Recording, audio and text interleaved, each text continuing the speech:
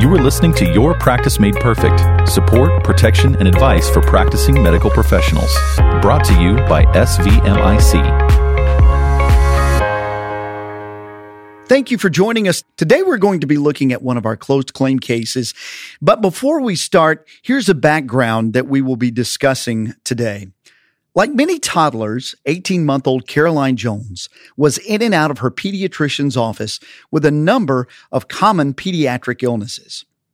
As is customary in pediatric practices, she saw several of the practice's physicians throughout her numerous appointments. Caroline had recently been struggling with eczema and contact dermatitis, but the condition was just getting worse. Topical creams did not provide enough relief, and during her July 26th appointment with Dr. Carpenter, her mother reported that Caroline had been scratching the eczema patches. Dr. Carpenter diagnosed Caroline with impetigo and prescribed a course of Bactrim for 10 days. Caroline's mother brought her back to see Dr. Carpenter on August the 3rd, complaining of fever, some transient episodes of disorientation, and the worsening appearance of the rash on her daughter's face. Her mother also informed Dr. Carpenter that Caroline had recently been bitten by a tick. Dr. Carpenter examined Caroline and discovered otitis media in her right ear. He described her face as having annular patches on the cheek. Taenia corporis was felt to have been the cause of the rash on Caroline's face, and an antibiotic was prescribed for her ear infection. Caroline's mother brought her back to the office the following morning, and she saw Dr. Carpenter's partner, Dr. Reynolds. Caroline's mother reported that Caroline had a high fever overnight and a splotchy face that morning. During the August 4th appointment, Dr. Reynolds described the rash as maculopapular. He also saw the right otitis media. Dr. Reynolds suspected Caroline was experiencing an allergic reaction to the antibiotic that Dr. Carpenter prescribed the day before. So he substituted another antibiotic and counseled the mother that it would take 1 to 2 days to see clinical improvement in the allergic reaction. Dr. Reynolds did not follow up on the mother's prior report of the tick bite because he was not aware of it. Dr. Reynolds later admitted that he did not read Dr. Carpenter's note of the prior day's appointment. Twice that evening, Caroline's mother called the practice reporting that her daughter's fever persisted and the rash remained unchanged. During the second phone call, an appointment was made for the next day.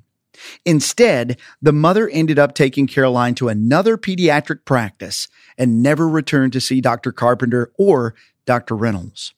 Tragically, Caroline was diagnosed with ehrlichiosis 4 days later, dying from the infection 2 days after the diagnosis was made. Her mother subsequently filed a lawsuit against Dr. Carpenter, Dr. Reynolds, and their practice. The case was tried, and the jury awarded Caroline's mother a substantial verdict. So now let's get into talking about this case. Today with me is Katie Smith, an attorney here at SVMIC. I'm Brian Fortenberry. Katie, welcome. Thanks, Brian. Glad to be here. A very sad case, for sure. Before we really get into the logistics of this case, tell us a little bit about yourself and your time here at SVMIC. Well, I'm a lawyer. I'm licensed to practice in Tennessee. In my past life, I helped defend our physicians. I've been at State Volunteer in the claims department for almost 12 years now. Wow. So you have seen quite a number of cases come and go. This one you were obviously involved with, and a very sad outcome to a case here. Terribly sad, I think. The continuity of care played a major role in this case. That is pretty obvious. If Dr. Reynolds had read his partner's notes regarding the tick bite, because it sounds like he did not, could this case have been defended any differently than it was?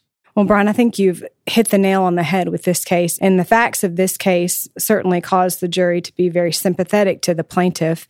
And that is a challenging position for the defendants out of the gate. So as a practical matter, the facts on their own were a big hurdle for Dr. Reynolds to overcome. If Dr. Reynolds had read Dr. Carpenter's note from the day before, he would have eliminated that argument against him, never giving it to the plaintiff in the first place. The plaintiff likely still would have criticized Dr. Reynolds for failing to diagnose the tick-borne infection, But then we're debating the medicine involved, the symptoms, presentation, and the like, instead of whether or not a doctor read his partner's note from the day before. Juries tend not to be understanding of doctors who overlook a common sense type of task or issue, especially in the setting of a sympathetic case. It does sound like in this scenario, a jury would certainly be more honed in on something they understand. Just like you were saying, not reading the note before, that's outside the scope of the medical practice there. So I would imagine those are harder to overcome, like you were saying, than maybe even the care of the case, correct? It's easy for a jury to understand a plaintiff when they argue. All you had to do was read the prior note. That does make sense. And really, it could be the opinion that the child's mother is also maybe a little bit at fault here because she did not report the tick bite to Dr. Reynolds. So you could see that, but it does raise the question that it is the partner's job to really provide the same information to another provider, and he didn't read that by his own admission.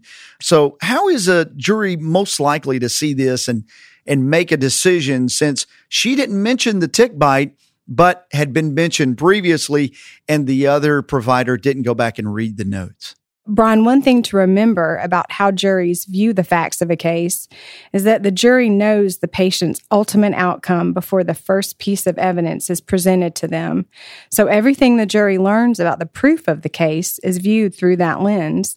We've already established that this case was sympathetic. So here, I suspect this jury didn't fault Caroline's mother at all for failing to tell another provider about the tick bite until it was too late. That's not a universal rule. I do think there are cases where a jury would agree that a patient has a responsibility to repeat information to subsequent providers and may even agree that by failing to do so, the patient is at fault, at least partially, for her outcome. So whether or not a jury is willing to charge the patient with at least some responsibility ultimately depends on the facts of the case. In these situations, when you're dealing with the death of a child and you have a parent there, I would imagine that juries are going to be much more sympathetic and give more leniency in that scenario for what the parent said at that time. Would you agree with that? Agreed, yes. Do you think that there is anything that this physician could have done in their records there that might have highlighted a reason for that doctor to go back, maybe drawing attention to the fact that that tick bite was there? Is there anything they could have done, you think? I think that was one of the problems with this case, that it was hard for the defense attorneys to argue that it was okay for the doctor not to have gone back and read the prior note. It's just such a common sense thing that we mentioned earlier. Sure. Well, unfortunately, ultimately, this mother really was so concerned, obviously, about the care that she transferred her daughter's care to a whole nother practice. Why was the practice not named in the suit? Because we were talking about that earlier. If that practice wasn't named, it was only the two previous doctors and their practice entity. If it had been named, do you feel a jury would have found negligence on the part of the practice it was transferred to? Well, actually, the second practice was named in the lawsuit. Okay. And that practice elected to reach a settlement with Caroline's mother before the trial. So the only defendants left at trial were Dr. Carpenter, Dr. Reynolds, and their group. So what were the main takeaway lessons from this case that might be able to help other physicians in similar circumstances, some takeaway points that they really might be able to grasp and help them? Well, first, I think this case underscores the importance of providing care that's continuous between providers, even when the providers are in the same group. Some specialties routinely function by having partners see each other's patients. For example, pediatrics, urgent care, family practice, or obstetrics. In those instances, it is a good idea to make sure the physician seeing the patient consults all of the information needed to treat the patient, even if it's just reading the prior office notes. Secondly, I think this case presents an example of patients seen on multiple occasions during a short period of time. Clearly, something is going on with this patient that has not yet been addressed. These situations may require a physician to step back, reevaluate the patient's presentation, and make sure you aren't missing something. And finally, this case involves a patient with a number of ongoing problems, skin concerns, an ear infection, and ultimately the underlying tick-borne infection. It can be difficult for a practitioner to isolate that one important issue in the presence of multiple ongoing processes. This is another reason for the provider to step back and carefully reevaluate the patient's presentation. It does certainly sound like there were things there that potentially could have been done differently. And hopefully other policyholders, one of the beauties of being able to do things like this, maybe gain some information from these types of situations to be able to make changes in their own practice to mitigate some of that risk in the future. We certainly hope so. Absolutely. Katie, thank you for joining us today. Thanks, Brian.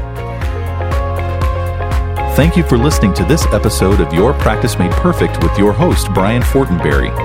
Listen to more episodes, subscribe to the podcast, and find show notes at svmic.com/podcast. The contents of this podcast are intended for informational purposes only and do not constitute legal advice. Policyholders are urged to consult with their personal attorney for legal advice, as specific legal requirements may vary from state to state and change over time. All names in the case have been changed to protect privacy.